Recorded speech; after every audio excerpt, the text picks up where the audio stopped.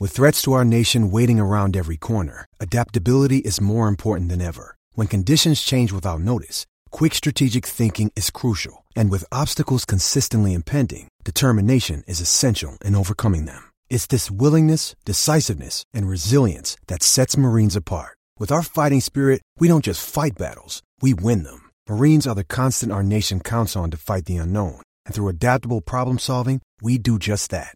Learn more at marines.com.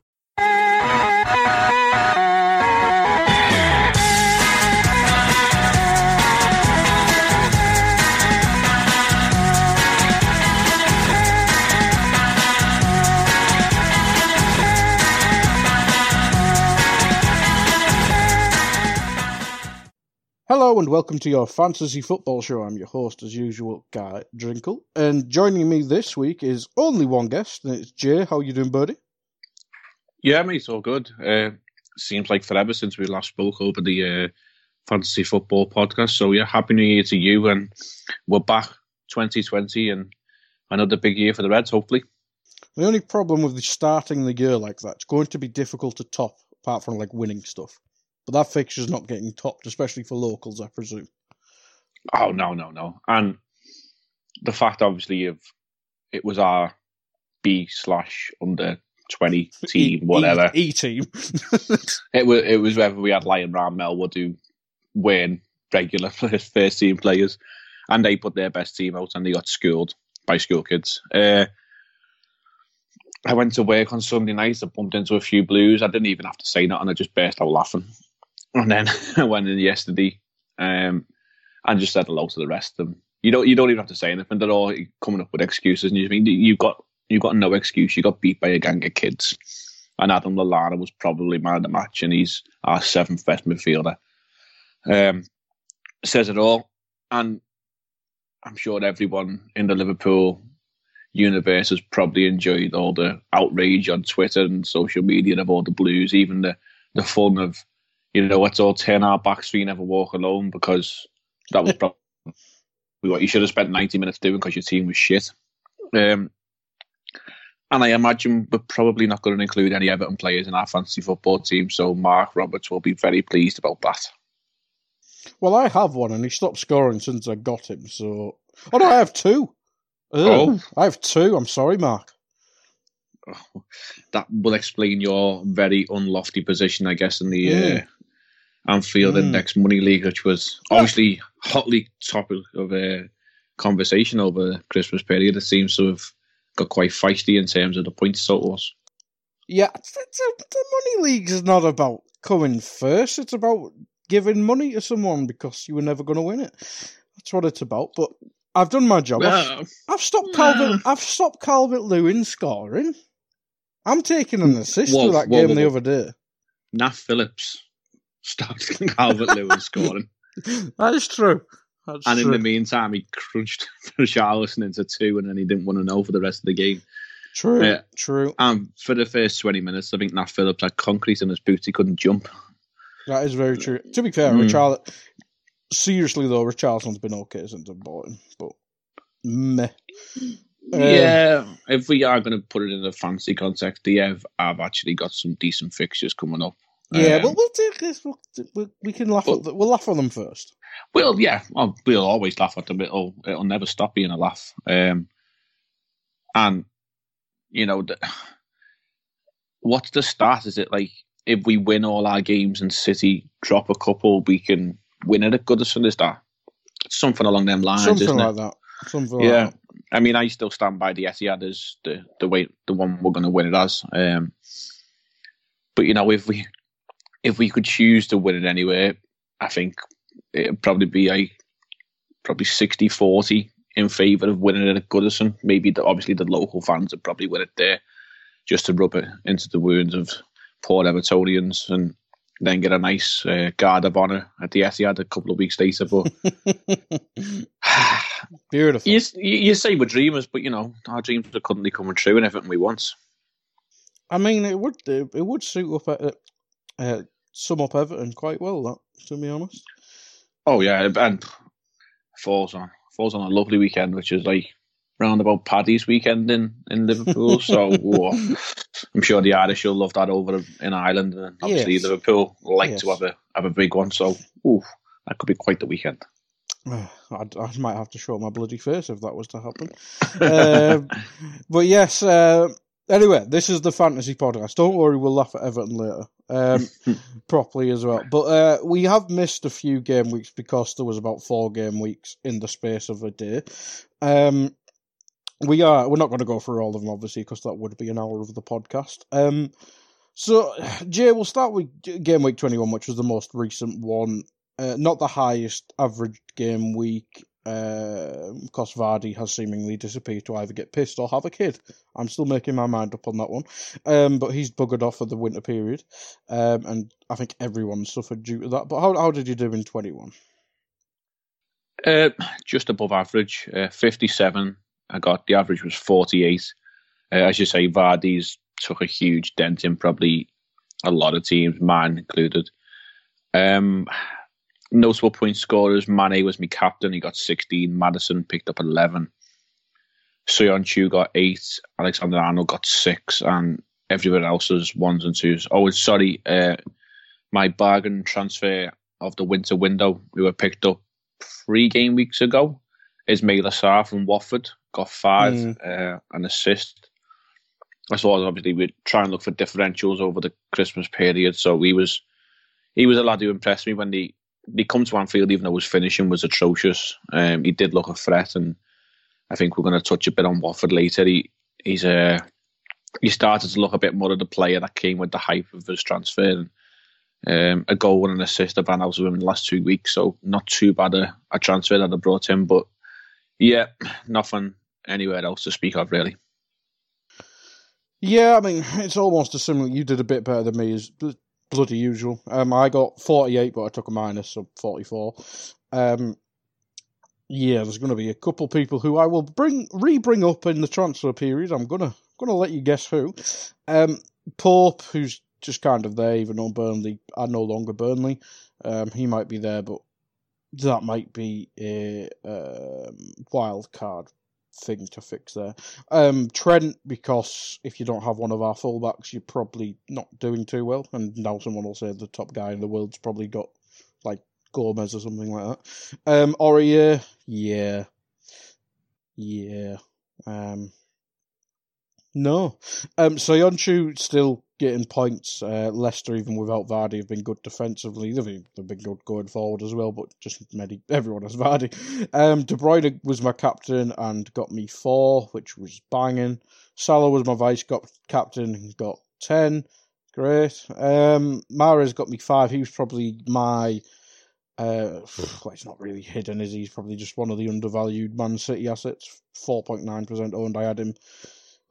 Whilst I think Man City had a decent run over Christmas and I needed to double up on them.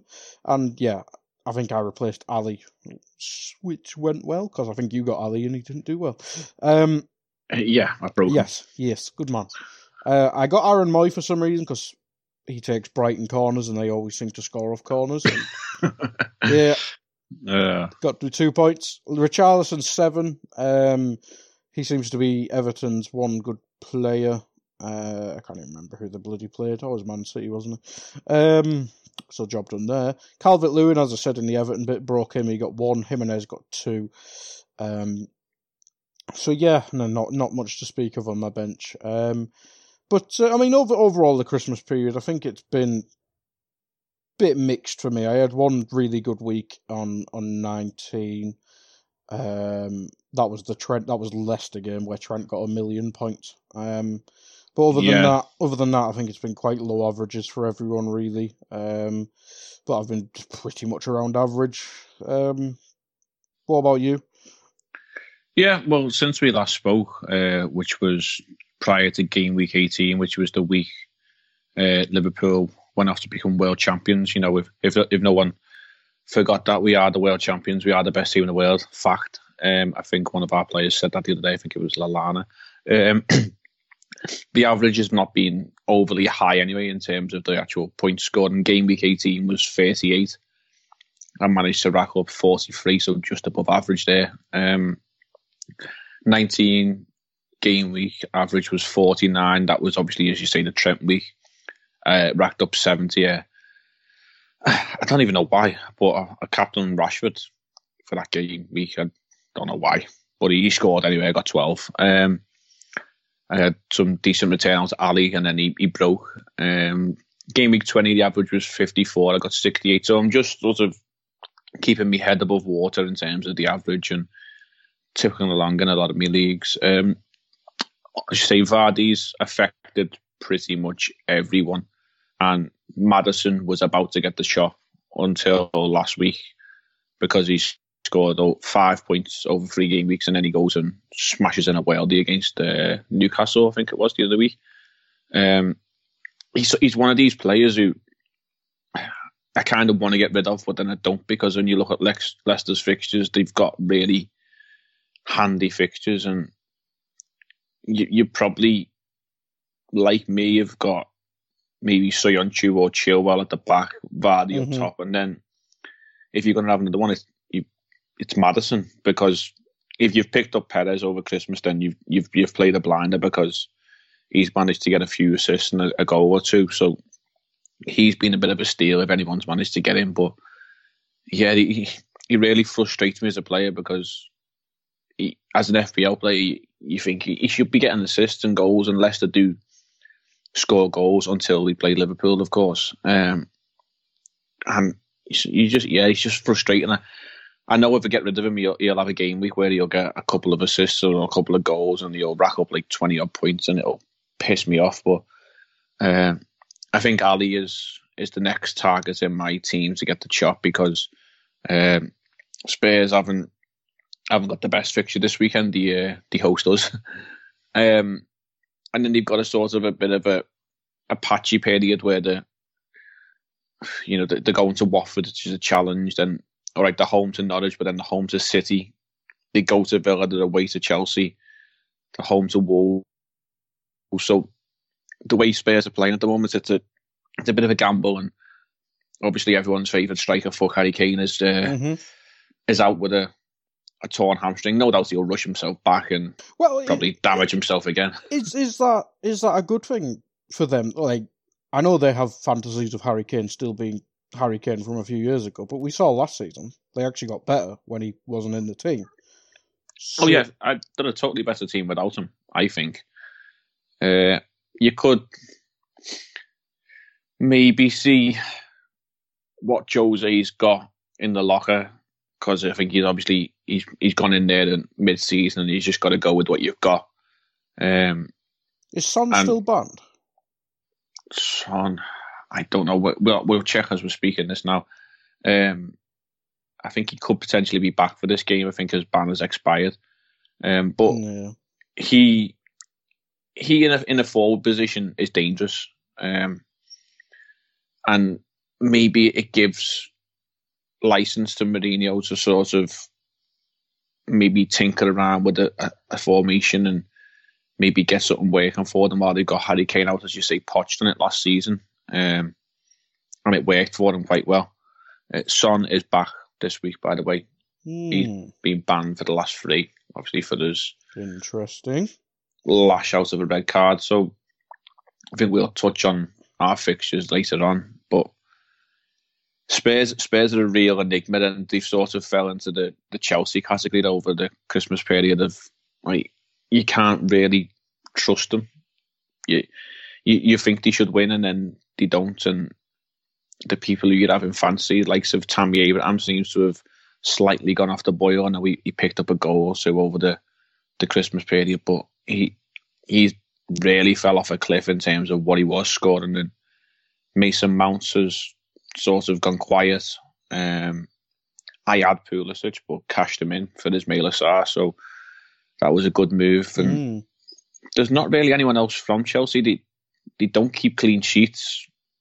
So, I mean, I think maybe a couple of people had Tomori early on in the season because he was handy for a few points, but well, they were waiting for Rudiger to come back, and he's probably made them like. He's disrupted it. He's done nothing. he's not.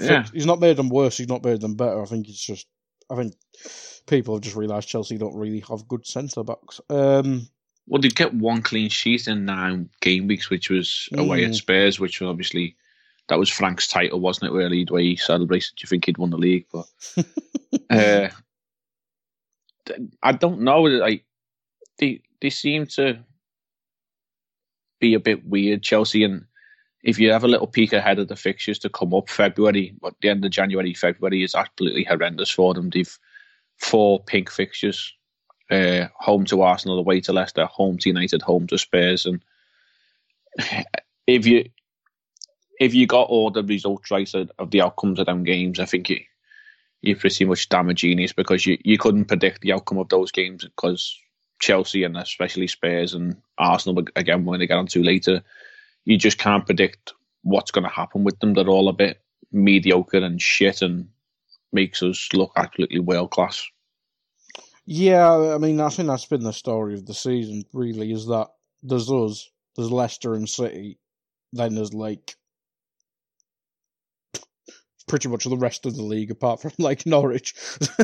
But there is literally, like, 6 or 7 teams you could probably think, with the top 4 challengers being so inconsistent, some of them being horrendous, literally anyone from, like, if Arsenal got in there now, even though I think they're, like, still like 10th or something, it wouldn't surprise me if they got top 4 still. But they're 9 points off Chelsea, we're in 4th. So, yeah, I'd probably say Arsenal they're going to improve their position, I think, just because they have got a few quality players, especially in the forward line. They've got an actual manager now as well, too. Yeah, they've got a human rather than a vampire. Wolves, Sheffield United are currently floating around in the top 10, and Palace, but Palace will be Palace, Roy will be Roy, and they're still 9th, Jesus. Yeah, they'll just slip down to like 14th, and they will they will stay like 12th at the lowest and draw every game. They'll just get over the line. They're on 28 points after 21 games, which is it couldn't sum up Roy Hodgson anymore. 1-7, drawn 7, lost 7. And perfect. He'll just drift through the season as that. He's quite happy just to get by with that and probably rack up 48, maybe 50 points. And, they go on again. They'll buy in more shit strikers because that's what they do. Sheffield United, it'll be interesting to see how they get on the second half of the season. Mm-hmm. They were obviously our last opponents in the league. And as Wilder said, we absolutely schooled them. So it'll be interesting to see how they get on the second half of the season. I think Wolves are probably strong enough to stay there, and then say you got Chelsea, United, Tottenham, maybe throw Arsenal in the mix. It's literally you're pulling balls out of a hat as to who's going to get that 4th position. Yeah, it's a strange one. You'd probably have to say it is Chelsea's to lose, considering they've got a 5-point gap to Man United. But yeah, and now that they've got the the transfer ban lifted as well, be interesting to see, but we're going to speculate on that a wee bit later. But there is some things we can talk about that happened over the winter period. There is some we've probably talked on other pods, but we're going to talk about how they've actually made an impact and stuff. But there has been manager changes. We kind of hinted at Pearson. I think we may have laughed at him a bit, but whether it's the new manager bounce or what, or Troy Deeney coming back, I think someone highlighted that as a big factor for it as well. But Watford look like a team that have no business being in the relegation zone. I think that's what most people said at the start of the season, and they're finally starting to look like that now in reality. Yeah, as I say, when they came to Anfield, I was impressed with them. Obviously, it was Pearson's first game, I think, in charge. He'd only been there maybe 3 or 4 days, I think. But you could see, and you hate to say it, but he's probably in the category of the dinosaurs of management in terms of how he likes to play, and he'll get it up to the forwards and work the channels and keep it solid at the back. But the position Watford are in, they've needed that. It has got the best out of, like, as you say, Sarr, Deulofeu. So it is helping. Yeah. It's not just helping, like, Deeney, as I mentioned, but it has got the best out of some of the more talented ones, you'd say. Well, he's first he's locked the back door basically. First of all, and they kept clean sheets at home to Villa and home to United, and then conceded one away at Sheffield United and one at home to Wolves, which was I think it was a late Jimenez goal. Could be wrong. So he's come in and he's got them organised and he's keeping it tight at the back, which you've got to do at any position at the league, but especially when you're down the bottom, you need to stop the goals going in before you can start thinking about what's going forward. But he's got the talent there. Sarr for me was a bit of a bargain picked up. I think he might have gone up 0.1 million. I think from when I got him, he's 6.2 now, which in terms of your midfield players, he's handy to have. If you play 4 or 5, you probably have a couple of pricey ones, either Mane, Salah, Sterling, and then you've sort of got to box it in with a few of these cheaper lads. So I'm hoping I'm not giving away too much here to the listeners, but 0.9% of players selected them, and to say he's picked up 5.7 points. He got 1 against Watford and 13 against United. So he seems to be in a bit of form, and yeah, I think Watford will be okay. It was sort of a shock that they were down there in terms of what they've got quality-wise, but the fact that they change managers like people change their underwear, so that's not a surprise. But if they stick with Pearson, maybe he's got the end of the season and then he gets an extension. It'll be interesting to see how he goes, because it's their recruitment process that's very skewed. They sort of just gather players around the world and have them on contracts in, is it Granada and Udinese? Is it in Italy? I think they might have actually stopped that now, but they did used to do that. I think it was like a legal blind spot. I'm sure I've read that they've had to stop that now. But right. I'm sure the links are still there. Wink, wink. They've got a player coming in. I read on João Pedro. Yeah, it was I think it was like the hottest rated teenagers or the most valuable teenagers we were linked, in the Premier League. I think we were linked when we were trying to steal the deal. I don't think we could have, but yeah. I remember us being linked when I think it was all confirmed and stuff. But stuff like that, I mean, it's the last random Brazilian they bought was Richarlison, and that certainly worked out for them. I mean, even if it's just from a financial point of view, they got 50 mil for him for Everton. And as we mentioned, he's probably Everton's one good player. Yeah, he probably is. He's the danger man in terms of Everton, unless, as you say, you're Nat Phillips and you rattle him and you break him in two. That's just Everton against Liverpool. They could have Messi and Ronaldo up front. No, it wouldn't fix anything. This João Pedro kid isn't currently listed on FPL. I can't see unless I'm completely missing a name, but I don't see him listed under Watford's available players. So they probably forgot about him. Yeah, he's not there yet, but I think he's got 10 goals in 30 games, albeit in the Brazilian league, but he's only a young lad, so he must have a little bit of something about him, and if he comes in and has the impact that Richarlison does, then it probably adds to what they've got. If they've got Sarr, Deulofeu and this João Pedro coming in, work off Deeney, I mean, you look at what else they've got up front. Danny Welbeck and Andre Gray. Isaac Success. You probably love his name, but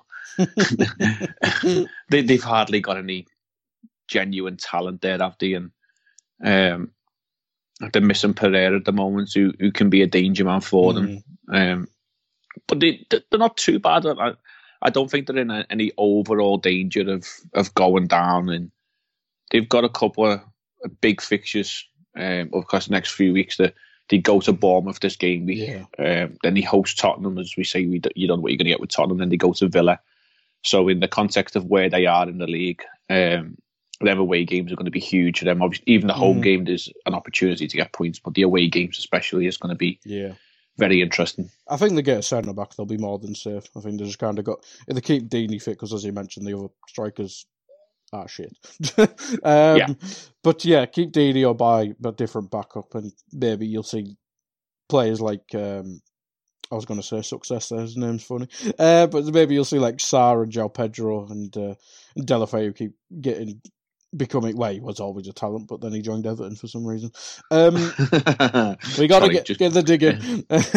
Yeah. See how many laughs at Everton we can get in one pod. Oh, don't worry. But I mean, well, the one time probably can't laugh at Everton is the fact that they've been in all right form since Ancelotti. Well, and by extension, Duncan Ferguson. But yes, they've done all right under Ancelotti. I mean, they lost to Man City, didn't they? But they've beaten, Newcastle, Burnley, drew 0-0 with Arsenal. I can't even remember when Ancelotti took over, but these are the recent fixtures. Drew 1-1 with Manchester United, and obviously beat Chelsea. I think that was Duncan Ferguson's first game. But they're certainly on an upturn since the silver sack, and I think that's what I'm trying to say here. And me having two Everton players, I mean, one is to spite Calvert-Lewin because he looks like a bit of a prick, and I want him to stop scoring. But they look like a actual team that has some fantasy assets now. Yeah, put me FPL head on here just for a moment. Sorry, Mark. Yeah, Mark's now after time to go and make a cup of tea or we'll laugh at United though. Don't worry, they're shit. Oh, yeah, we get back to him. You see, Richarlison, he's got 2 in his last 2 games, isn't it? I think. So he's handy for a few points, but 8 million as a midfielder, I think there's better value out there. Personally, to be quite honest with you, I'd agree with that. I think I just got them. Yeah, they have good fixtures.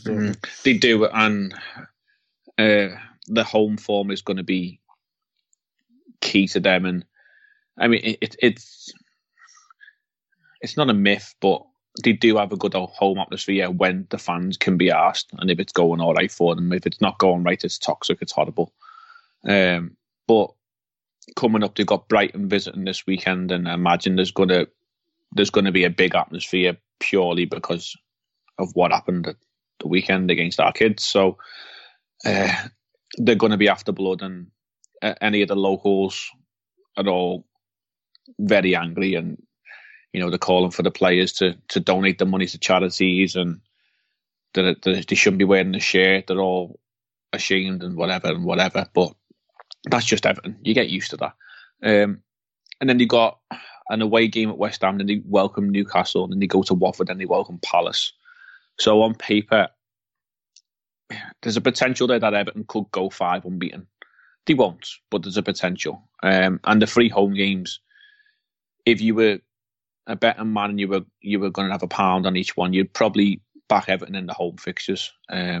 So maybe if you are looking for some crazy, outlandish transfer picks, then maybe, yes, go for Richarlison. Maybe have a look at Calvert-Lewin if you're really that desperate. But they'll be interesting to see what happens more across the summer. And they brought Carlo when they spent a lot of money on his wages, and I don't think it'll work out. I think that's probably because of A, I'm a Liverpool fan, and B, Everton will always be Everton. They'll eventually shoot themselves in the foot one way or the other. 5.9 million Calvert-Lewin. If you want maybe a backup striker, then yeah, look at him. But I think if you've maybe got Vardy or Aubameyang or Aguero who's come back, and then you're looking at 2 bargain strikers, I think you're probably best looking towards Danny Ings over Calvert-Lewin. I think there is like a 0.9 difference, I think. But yeah, I think Calvert-Lewin's definitely starting because Moyes Keane. Yeah. I mean, we were all joking the other day at the game when he come on. We were like, "Oh." Then the board went up for the next substitute. I think it was Bernard come on, and everyone's going, "Oh, it's going to be Keane." We enjoyed a lot of banter at that game. I don't know if it came across nicely on the TV, but there was a large shout of, "He's in for a week and out for a month, Duncan as a tampon," when he made an appearance on the touchline. Oh, it was great. And then he sat down again. And then "Where's your famous blue sweatband?" Was another one. He had it on as well. Oh, wow. Yeah. Wow. What a fella. I know. What a weapon. The suit and sweatband look is a good look. Yeah, but FPL-wise, Richarlison, maybe Calvert-Lewin. But yeah, there's nothing else there. You wouldn't even. Yeah, I think Dinya's too expensive. Maybe Sidibe. I think he's playing right mid, isn't he? That might be an interesting one. Yeah, but he's listed as a defender, though, isn't he? And that's keep clean sheets with little arms in goal. So yeah, I mean they're backup keepers. I know they're getting money for doing that, but Jesus Christ, hand in transfer request, lads. You're better than Pickford. Like Stekelenburg probably had his day, but Jonas Loso is a decent keeper. Like he proved that last season. It was Huddersfield, wasn't he? Was that? Yeah. I think first year he did really well, and then second year I think they did implode, didn't they? But if you're him, you're saying to your agent, I mean, get me back to the Bundesliga, or even get me out to Austria or somewhere. Just get me out of here, because these are woeful and live. The under 16 keepers probably thinking the bloody same. Yeah. If this T-Rex can't be shifted, then I've got to get out of here, because for the sake of his career, he needs to get out of there, because it's not doing him any favours. And he must look at like the inability of Pickford and think, why? It's just funny because we probably have on our books 4 goalkeepers I'd rather play. So Alisson, obviously, Adrian, Karius. I'd rather play Grabara. I don't care how he's doing in the Championship. And who's he even had in the Championship? Huddersfield, I think. Oh, I thought last I knew he was in Denmark. I think that was last January, and then he came back and went to Huddersfield. But anyway, there's genuinely 4 keepers. There's Andy Lonergan as well. Oh God, aye. And then Kelleher, who, I mean, he's just adorable. He's like the youngest person in the world. But anyway, we've gone off track as usual. Just to kind of finish on Everton with a fantasy point. Dinya's 5.7. I think he started off at 6. Sums up Everton. Sidibe is 5.4. He's probably the gamble if you're looking for a defender, just because he's playing right mid, I think. But as we say, Everton, I mean, Richarlison's probably your only guaranteed pointers. And then if depending on how you strike a setup, Calvert-Lewin's an option. But if you're desperate for a defender and you don't want to go heavy on Liverpool or whoever, maybe Sidibe's an option. I'll give you one more name. Maybe he's shit, but Mason Holgate. He's playing for Everton at the moment. Yeah, 4.4. 4.4. If you're really going to look for something desperate and hope that somehow Everton can keep a clean sheet, which is a major miracle, at 4.4 million, you're probably not too far wrong in terms of, maybe getting some home clean sheets there. But yeah, if you've got any sense, you just stay away from them. Yeah, I'd agree with that. But no, 4.4. If you're down there anyway, you've probably had Lundstram and all that jazz all season anyway. Other managers that we can talk about. Arteta.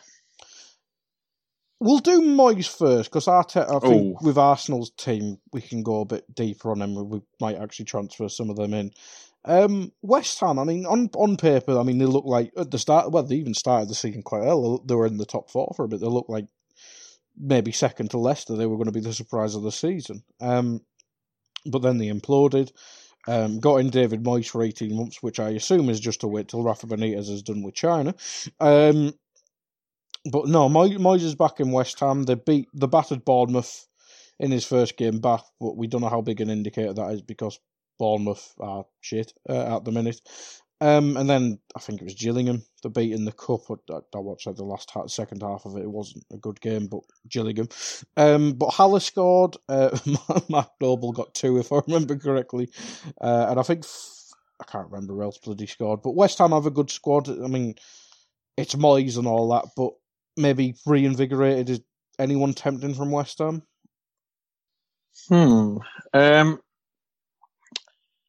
Is it Yarmolenko's injured? Is that who they're missing? Yes, he's got a yellow triangle, yeah. Yeah. I think Antonio's been missing as well. He was the one who was playing well for Pellegrini as well. Yeah, he was. Let's have a little look. Yarmolenko. 75% chance of playing, so that would suggest excuse me, he's on his way back. I think the failure for them has been that, is it Pablo Fornals He scored against Gillingham. I think he started playing a bit more recently. I mean, maybe, Davy Moyes, Spanish league maestro, might actually know something that we don't, and they can get the best out of our Pablo. But yeah, there's not a lot there. To sum up their problems, Mark Noble has their most points in midfield with 62. Considering they've got Felipe Anderson, Snodgrass, Fornals, Yarmolenko, that is, and Antonio in that position as well. That is not good.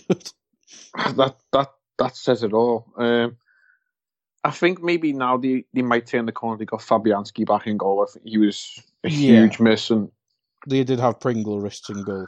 When we were talking about shit goalkeepers, that Roberto, I mean, whoever his agent is absolutely genius to get him a move to the Premier League, because we found someone Pickford's better than, at least. He is just about terrible.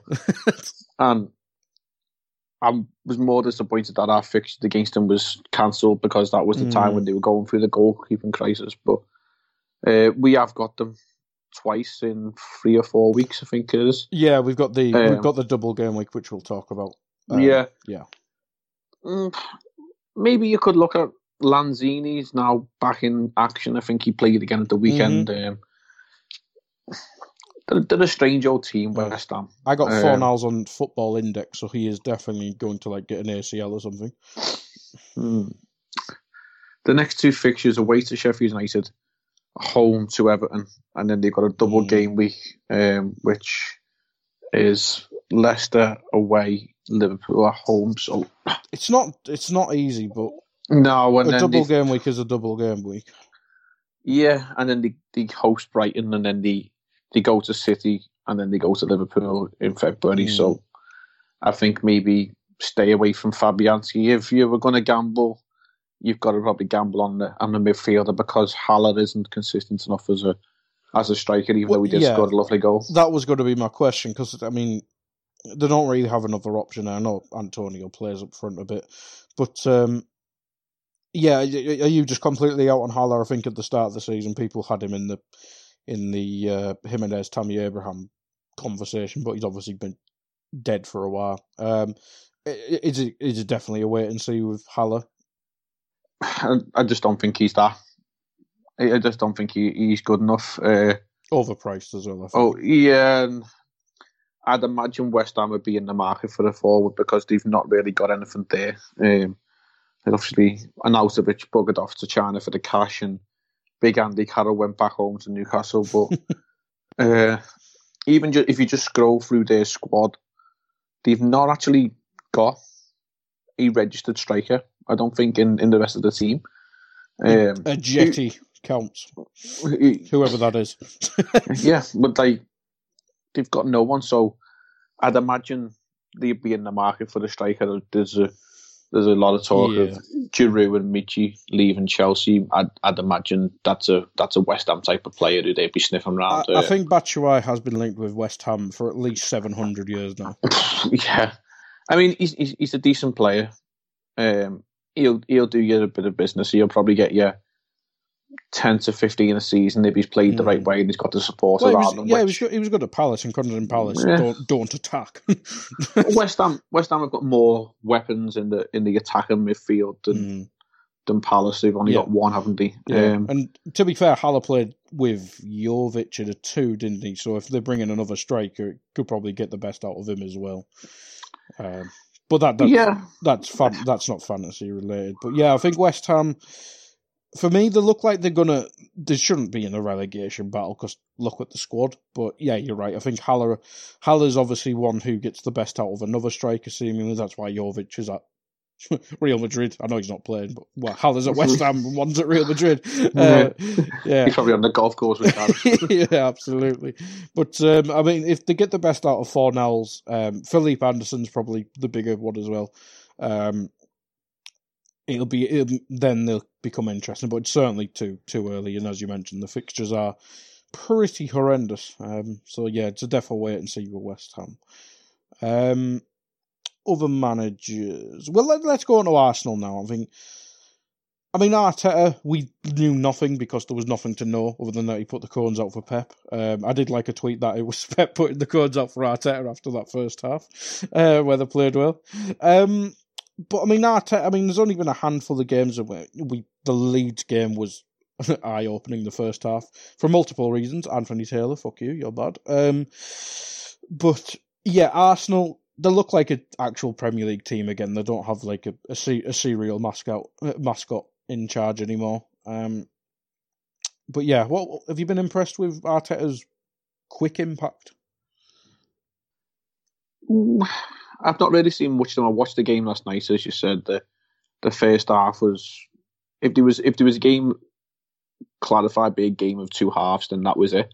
In terms of the performance from Arsenal in the first half to the second half, they were mediocre. They were the old Arsenal that we've got so used to seeing in the first half. In the second half, they sort of got themselves in gear and they showed more of an attacking threat. But I think he's got a free hit for this season. He can do what he wants and sort of just gamble and play players here and there and see what works for him, what doesn't work for him. Obviously, Ozil's come back into the frame in the last few weeks. Maybe a few people have sort of gambled and gone for him. You wouldn't touch the back line because they cannot keep a clean sheet. Yep. Lacazette, maybe, but he seems to be on the periphery. I think we're going to touch a little bit, I think, on transfers shortly, but he seems to have been looking at the exit door for the past 18 months at Arsenal, and he could go if the right offers made to it. There's a contract crisis going on at Arsenal again. Shock horror. Surprise, Arsenal contract issues. But there's not a lot. There's a lot of players and there's a lot of talent in their squad, but there's just not a lot other than Aubameyang for fantasy. When you look at the overall points this season, Aubameyang top scorer 123, Leno 75, and I imagine that's purely because of save bonuses. Yep. Pepe 58, which is surprising. Lacazette 52, Luiz 52, Socrates 50. So, other than Leno, Aubameyang's got double the points on everyone. And I guess there's probably two trains of thought in FPL. If you've got Aubameyang, you have him, you stick with him, and that's it for the season. Or if you've not got him, you're not going to get him because of 10.8 million. You're going to have to shift out probably Aguero. Maybe the Harry Kane owners might have switched while Kane's currently playing around on the medical table just to get back as soon as he can. But yeah, I think I had him at the start of the season and cashed in and sort of went for the Vardy and a couple of mid-range strikers instead. Yeah, I think everyone's took that tactic now in terms of everyone went to Vardy from, I think I had Aguero, triple captain Kane, because fuck Harry Kane, remember? Yeah, I think everyone quickly realised the value wasn't there in the premium forwards. But yeah, Aubameyang was the one who was okay for a while, but yeah, now it's not great. But I mean, he's had well, not big scores, but he's had 9 and a 7. Obviously, 2 against United, it wasn't good, but that was a boring ass game. But yeah, I mean, Aubameyang's probably the only one you literally look at, regardless. But yeah, they've got a few good fixtures coming up in terms of there's chances for goals. They go to Palace this weekend. They're the early kickoff on Saturday, but must note that there is a Friday game this week. Yeah, I was going to FPL. So if people are making a note of transfers and captaincy and stuff, it's got to be done by Friday at 7 o'clock, I think it will be, for the Friday evening kickoff. So yeah, there's a little note there for people. They've got home fixtures against Sheffield United, Newcastle and Everton coming up over the next 6 weeks, and you'd probably fancy Aubameyang to get a few goals in them. So maybe there is an opportunity to look at him if you've had Harry Kane and you've sort of got the money in the bank and you're looking for a player. they got a couple of challenging away fixtures in terms of on paper. The Palace, maybe. They go to Chelsea, they go to Burnley, but Burnley in a shadow of the former self. So I think if you are going to look at Arsenal, Aubameyang's your man. Maybe you could gamble and look at someone like Ozil. 7.2 million is a medium range gamble, probably in your midfielders. If it was a choice between Ozil and Richarlison, I'd maybe just side with Ozil, purely because I think if he gets in and gets in a little bit of form, he'll keep that form. Richarlison's a bit more streaky and inconsistent. Absolutely. But there's not a lot to play there, and I think we'll all be interested in how they finish this season, especially when it comes into the knockout stages in the Europa League. How Arteta handles that as he takes Pep mantle and he'll get to the quarterfinals and self-destruct, or will he actually have some bollocks and get to a final? Get an English team in the quarterfinal and bottle it. That's what you're saying. Man United or Wolves, lucky you. I mean, I think what you're saying. I think this is obviously a long-term thing for Arteta. I mean, when Pepe is 7 mil next year's game, I think he'll actually be an option, but he's obviously not now. And he may have settled in by then. But yeah. On paper-wise, I think Arsenal are on the up, but FPL-wise, there's too many questions. And Ozil and Aubameyang less of a gamble. Ozil's a complete gamble, but some people are shit at FPL like me and just need the gamble. That doesn't mean I've brought in Ozil. I've done other shit gambles. We'll get onto them, don't worry.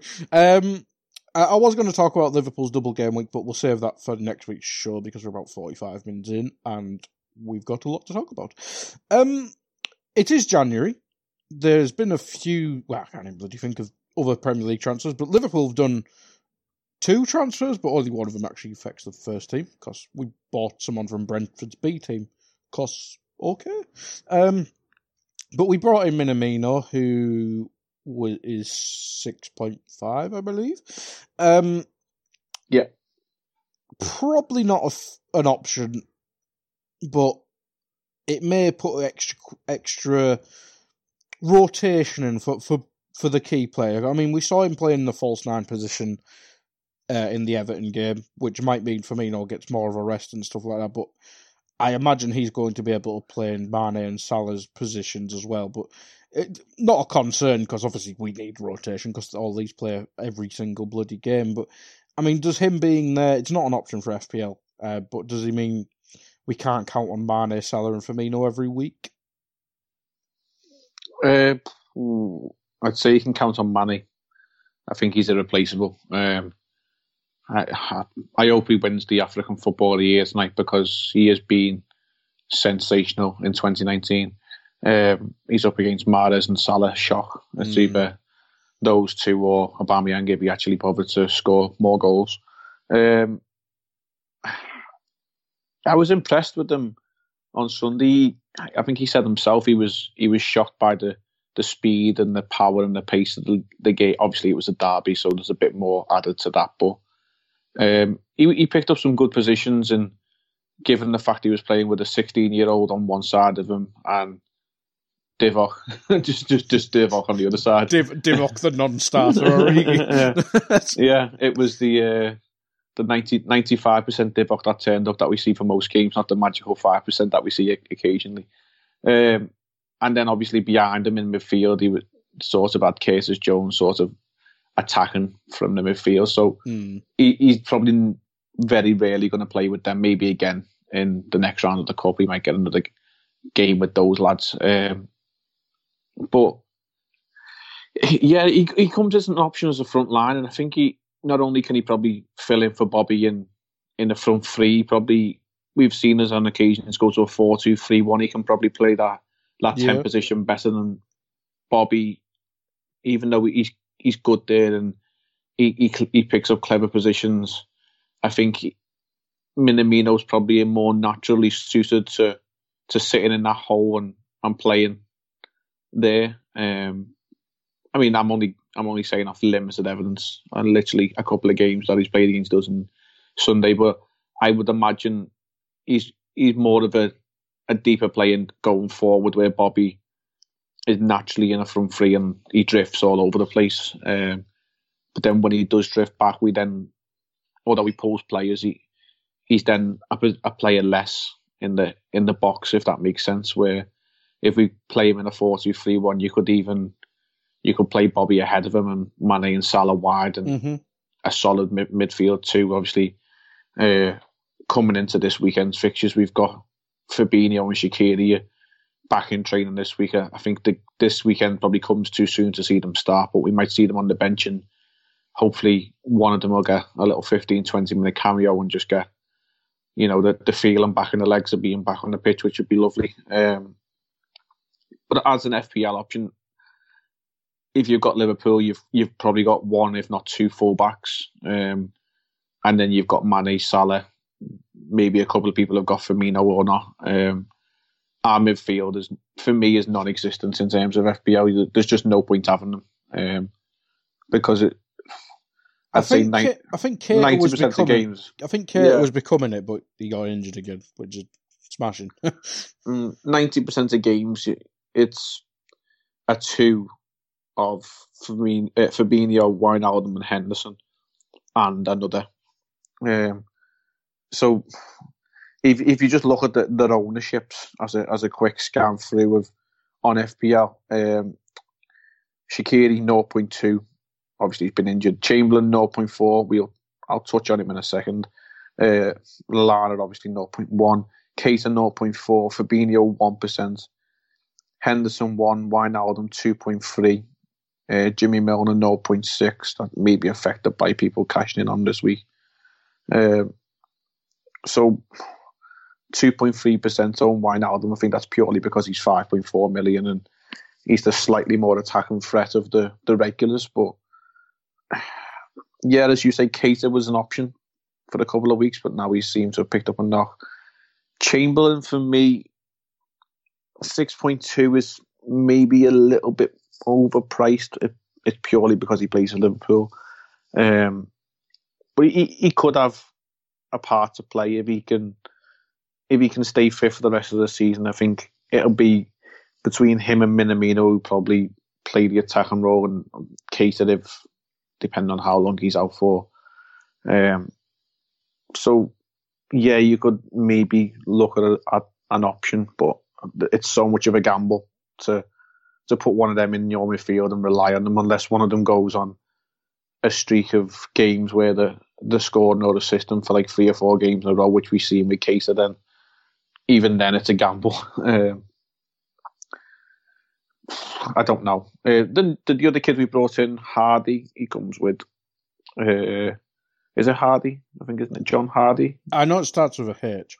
Yeah, I think it's John Hardy. It sounds right. Yeah. He comes with a reputation of goals in the underage divisions, whatever you want to call that. So he might feature in the FA Cup in a couple of weeks. But we don't sign players without a reason. Take Dominic Solanke for example. We bought him for tribunal fee of about 7 million, flogged him for 19, and had Bournemouth's kicks down. So I think with Brewster going out on loan, Glatzel's injured as well. Yeah, we needed someone for that level. Yeah, and I mean, I don't know if we've put much of a fee up for him. I don't know. I'm going to guess not. Well, he was Brentford B team, so all right. If we, I think it's undisclosed. It's listed as online. So if we have a stab in the dark and say 1 to 2 million, maybe a small compensation fee or whatever. But he didn't train there. He come through at Man City's academy, so you can't even compensate them for the development. If we call it something between 1 to 2 million and we flog him in 2 or 3 years for 6 to 8 million, then that's the job done. It funds the academy. It keeps the academy probably competitive at a reasonable level if he's got some sort of striking ability, and as long as he's not blocking the development of those beneath him, is any coming through, then that's fine. At the end of the day, football's a business, so if we bring him in for 1 to 2 million, we maybe spend $500,000 to $1 million on wages over a couple of years, and then we flog him for 6 to 8. Then it's business savvy, and we don't sign players without a reason, then I'd have no qualms in questioning why he's come, other than probably just to fill the gap for Brewster. Yeah, that's what I think as well. But we're probably one of the least interesting teams with transfers because we don't. We could probably do with a couple of us, but we're not. We're in an all right position, surprisingly, Jay. We don't need loads of signings. But there is teams that have. Well, they've done some business. Not many of it affects FPL, unless you really fancy Danny Drinkwater at Aston Villa. What else have we got? Jack Rodwell. Whoa. João Pedro, we already mentioned, but he's not even in the game yet. There's England starting midfield 2 for the Euro 2020 sales people. Drinkwater and Rodwell. Whew, beautiful. But there is other teams in the league that do seemingly need business. As I mentioned earlier, for me, the one that probably jumps out for me is Chelsea. They obviously couldn't sign in the summer, but still signed Kovacic somehow. Good rules there, FIFA. But they're obviously linked with pretty much every expensive player in the world nowadays because they've had a summer off. Now they can splurge. They've been linked with Sancho and stuff like that. We mentioned the problems with like Pulisic being inconsistent, Mason Mount being inconsistent, Tammy Abraham seemingly a bit broke now as well. Is that the club that you expect to maybe see go biggest in the January transfer window? And are they the team that could probably affect FPL the most? Yeah. When you put it like that, yeah, they probably can. I think, obviously, we touched on the hot rumour is obviously Giroud and Michi one out, so that would then leave you with just Tammy as a striker. Mm-hmm. So I imagine if one of those does go, they'll bring one in, and I can't imagine they let them go without having someone lined up. I know Chelsea are a bit crazy in the transfer market, but they seem to maybe have got their head screwed on a little bit, and obviously they've been forced, in brackets, to use the youth, which Frank's done reasonably well, to be fair to him.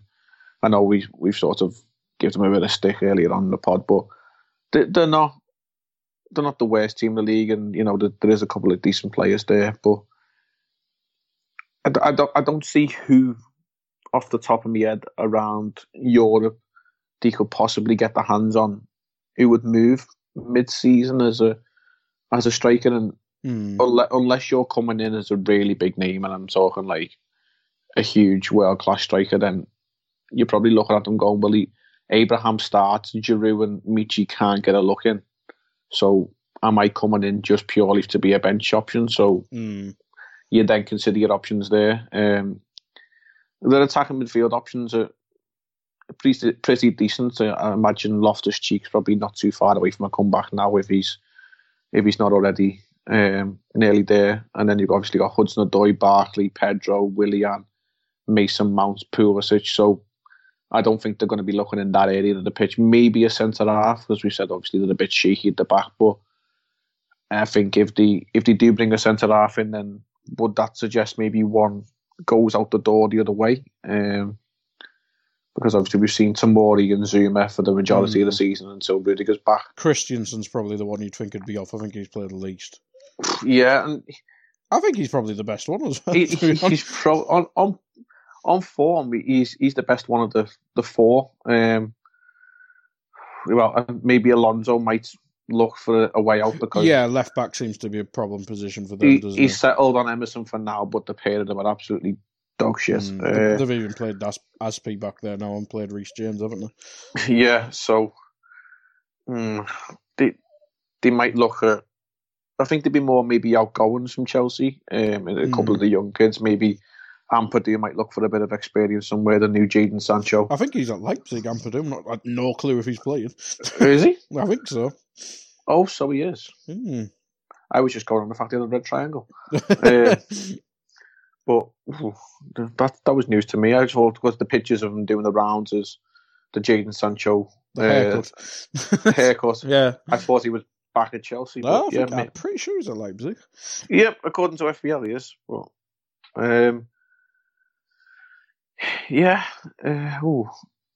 who else have they got on their team? They've got a lot of players, but not a lot of, standouts. But they're a strange team, aren't they? Because obviously after post Hazard, I mean, they tried to replace him with Pulisic, which is failed. Let's say a project, to be kind.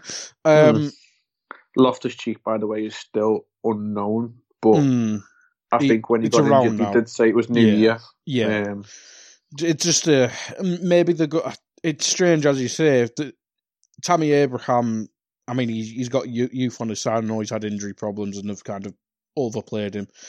But as you say, I mean, if it's not a top table striker, they are going to come in as either rotational or second option. So maybe the only position I can think that they buy an actual expensive start is probably left wing, because Willian seems to become a player again. But that means you're wasting a 60 mil player in Pulisic. You've just give Hudson-Odoi a 5-year contract with what I think is 150 grand or something. But this is Chelsea, so I will not rule that out. But I mean, that's the one position. They've obviously been linked with Sancho. I think it'd be stupid to go there. Yeah, and Mount sometimes plays from the left, doesn't he? Yeah, he does, doesn't he? Yeah. So, I mean, they're probably the most interesting team to keep an eye on for a high-profile signing. I can't imagine there'd be much business. Usually in January, we maybe see one or two, don't we? Well, other team that we kind of giggled at in terms of the top four race, Manchester United, they need a lot of players, but there's many positions we could talk about here. Up front's probably the best. What I know, they need a striker just for numbers, and Dan James isn't that good. But they're such a mess. They need other positions more. Yeah, I think they can. If you want to talk sensibly about Man United,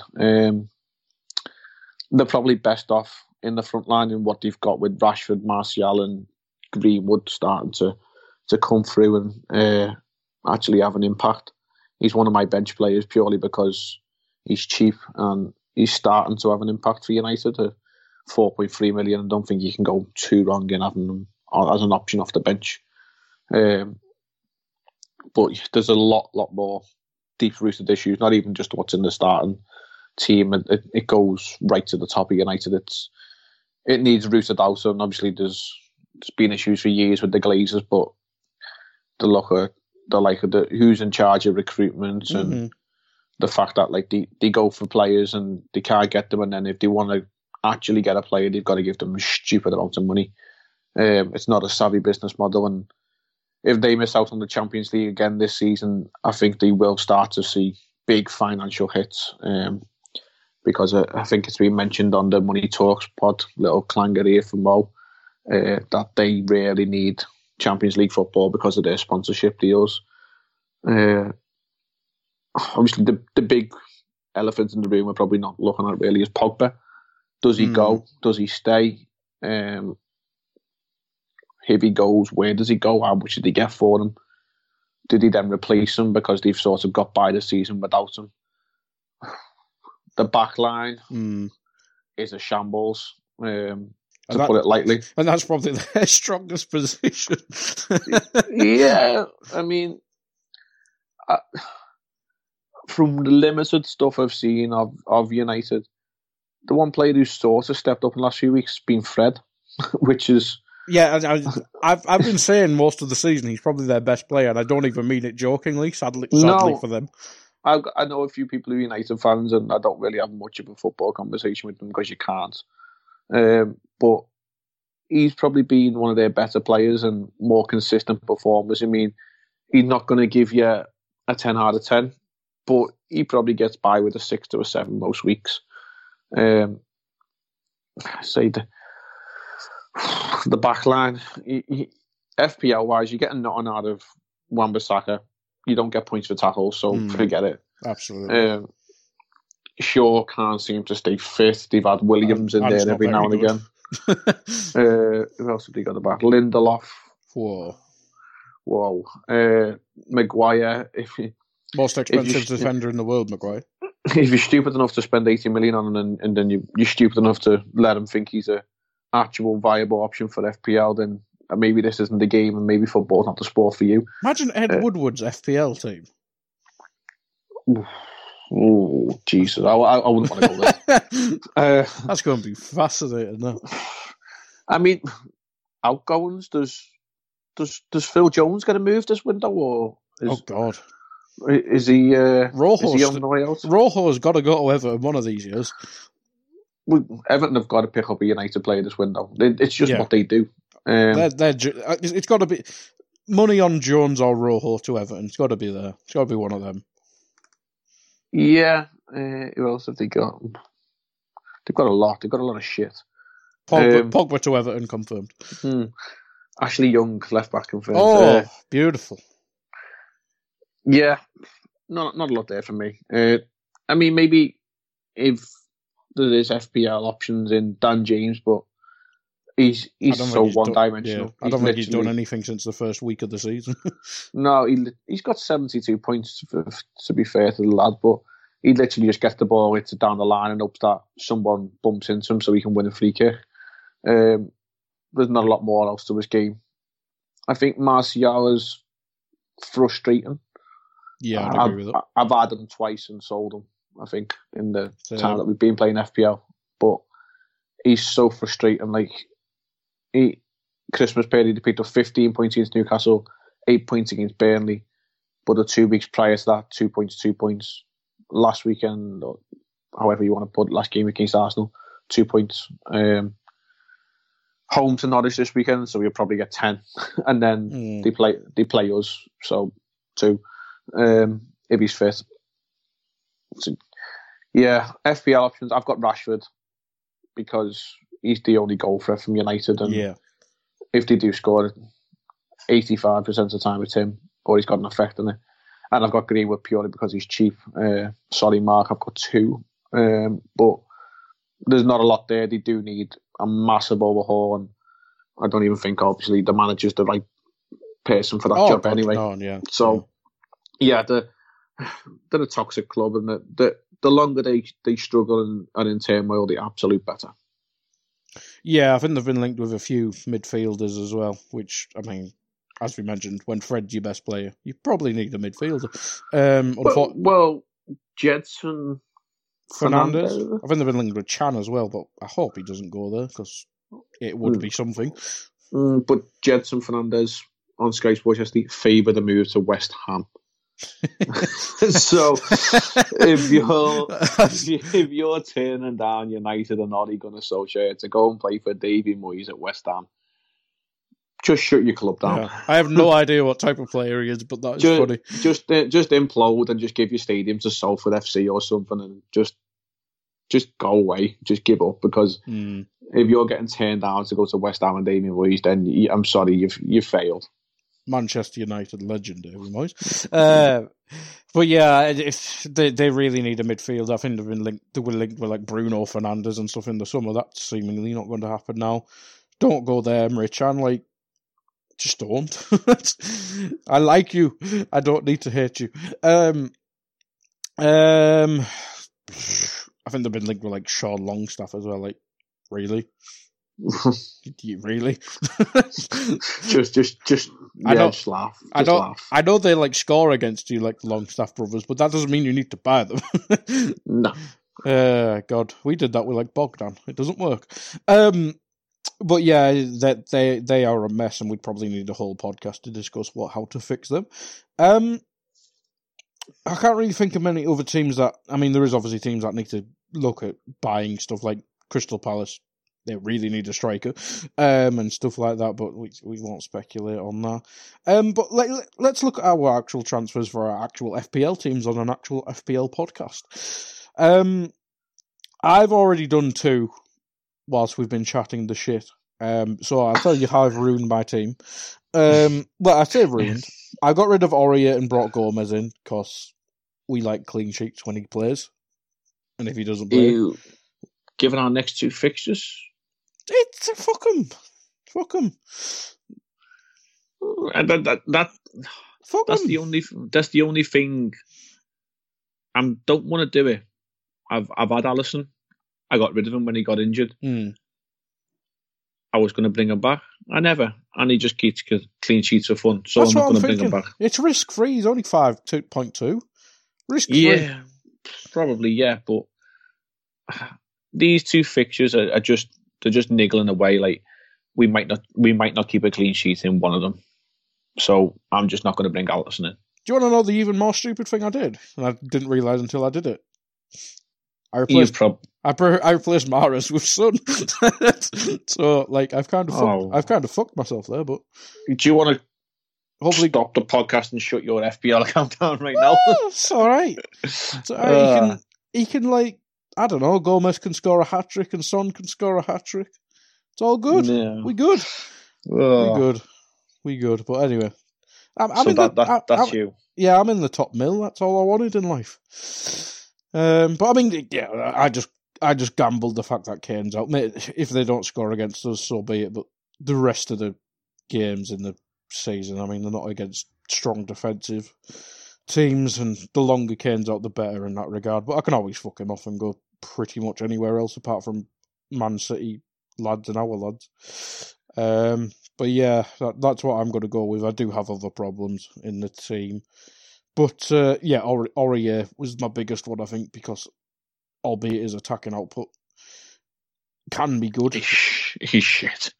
I know, he can put in a good cross, but like he literally... Going backwards, he's terrible. Yeah, I mean, if they were playing... He'll get terrorised this weekend. We know that. Yeah. If he's playing. Yeah, and the thing is, he's probably at the first name in their defence as well, which sums up their problems. But yeah, it's so hopefully Aurier doesn't get like 3 assists now that I've took him out. But what are you thinking? At the moment, I am not making a change. Ooh. However, that depends on what our Brenda says at Leicester. If Vardy's back this weekend, home fixture against Southampton, I quite fancy a clean sheet and a couple of goals there. Considering the 1-9-0 in return fixture. Yeah, I forgot about that one. I've done a while, but I did. If Vardy's back in, then no transfers. If Vardy is going to be missing this week, I mean, unless he's still out on WKD in Benidorm was celebrating the kid's head or whatever, I'll make a change purely just to bring a more recognised striker in. For this week, maybe Jimenez or somebody along those lines who is, who's going to get you some points. But yeah, as it stands right now, my team lines up with Henderson in goal for Sheffield United at home to West Ham, so hopefully another clean sheet there. Lundstram in defence also with him. Soyuncu and Trent. Midfield 5 of Maddison, De Bruyne, Ismail Assar, Sadio Mane and Dele Alli. And then a front 2 of Rashford and Vardy, both home games, both against teams in the bottom 3. So I would hope for goals there. My bench options, Greenwood, Mepham from Bournemouth, I'll tell you why in a second, and Martin Kelly from Palace. I brought Mepham in only because I had a defender, I can't think who, and he was injured. So I just brought in somebody who was the same price, who plays every week, and I know Bournemouth can't really keep clean sheets and they don't do much. But if the worst comes to the worst, and like we've had recently, Soyuncu's not played, and then maybe if Trent was rested for the game, which he's not going to be, obviously, given our next 2, but a defender who comes in, who plays, and you're going to get 1 point. Yeah, I'm going to get a point best and done, aren't I? So, yeah, that was that. I'm sort of hanging on till the end of January for the wild card now that it's back in play, just to see if there's a few interesting players who come into teams or move from. There's always that striker who joins like a shit team and like gets 5 goals in a week or something, isn't there? Yeah, there'll be someone who will come in from somewhere. I mean, I don't know if anyone's going to go for him, but Paulo Alcácer at Dortmund. Yeah. Now that Haaland's gone there, he was always on the bench anyway. I think he's linked with Madrid. West Ham? West Ham are linked with every striker in the bloody world. Yeah. I mean, Atletico or Real Madrid? Atleti, I think it was. Which is obviously affects us in the Champions League, I suppose. But they're interested in Cavani as well, aren't they? Yeah, he might be for the summer, but I mean, their striker option is currently Morata or nobody. So they need strikers. Just keep it as that, please. That'll do. Yeah, you can fix yourself in the summer. It doesn't matter about what. Just don't become good again in like the next month. Yeah, I mean, we all know the January transfer window doesn't get going until the last 48 hours anyway, really. Pretty much. So I'm kind of just holding on to a wild card for that, and I do want to bring Alisson in. I'll get these 2 fixtures out of the way, and then maybe bring him in for our double game week, which we're going to touch on in next pod. Yeah, so that's me. I am probably going to captain Rashford at home to Norwich. Vice captain Mane, because it's either captain or vice captain. If we're at home, he gets the captaincy. Yeah. So that'll be the week after against United. He gets the captain's armband, but probably Rashford this week. That's risky, that one. But we'll talk about that next week. Yeah, I'll go through my team. Pope in goal because my backup is McGovern, so you know. Trent, Gomez, Söyüncü at the back. Salah, he's my vice captain at the minute. Then Son, yeah, fucked up that one. Villa, De Bruyne against Villa. I saw the AVL and just read it out. That's how my brain works. De Bruyne against Villa, that should be a good fixture. Richarlison at home against Brighton, again, should be a good fixture. Calvert-Lewin, Jimenez home against Newcastle, who have about 1 million injuries. And then Vardy at the minute is my captain. But yeah, as you say, that I think they have a League Cup game either tonight or tomorrow, so that'll be interesting to see if he plays. Tomorrow, as we record on Tuesday, it's tomorrow. They play the Manchester Derby tonight. Oh, good. Something to watch. So yeah, Vardy's my captain at the minute, but that can obviously change if something happens. That also means that Lundstrom's on my bench, which usually means he gets like 7 points. So everyone play Lundstrom. So yeah, that's my team. I'll keep Vardy captain for now, but that can change. I might just do something stupid like captain Richarlison or something, and then he gets 2 points. But yeah, that's it. I won't go into plugs and stuff because pretty much this is all I got on at the minute. But yeah, as Jay said earlier in the podcast, there is a Friday kickoff. So if you're listening to this on Friday, scramble. But yeah, Friday game. I think it's like Southampton against somebody. But yeah, and enjoy your week, people. Thank you for listening. Goodbye.